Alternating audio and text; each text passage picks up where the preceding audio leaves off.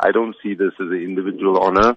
I see this as a honor for the people that I worked with over the years as a student at the university, including the likes of, Kumi Naidoo, who's been murdered in 1988, Pila Nwandwe, an amazing, courageous woman who was a fellow friend and student of mine. And in accepting this honorary doctorate, I accept it on behalf of my generation of activists who sadly would be appalled to see what has happened in our country at the moment. You're speaking about activism at a time where the South African community is rising up in activism against what you have referred to as the current state of politics in the country.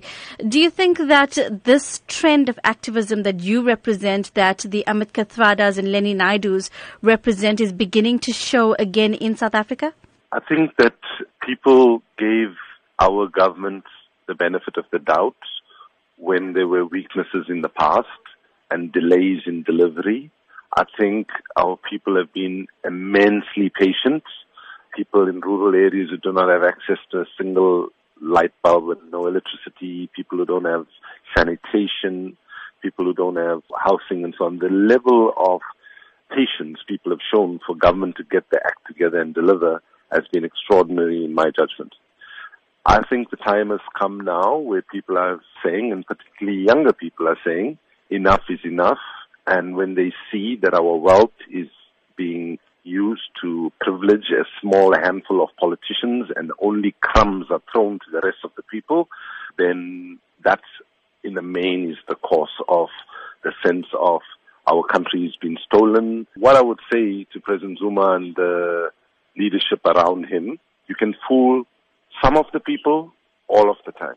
All of the people, some of the time. But you can never fool all the people all the time. Well, let's talk about the youth that you mentioned as well. And you're going to be receiving your honorary doctorate in front of many students at a campus that was literally on fire a few months ago. So how do we balance this off to ensure that there is activism and that there is, of course, the civil society movements, but there's also responsibility taken by those who undergo these protest action?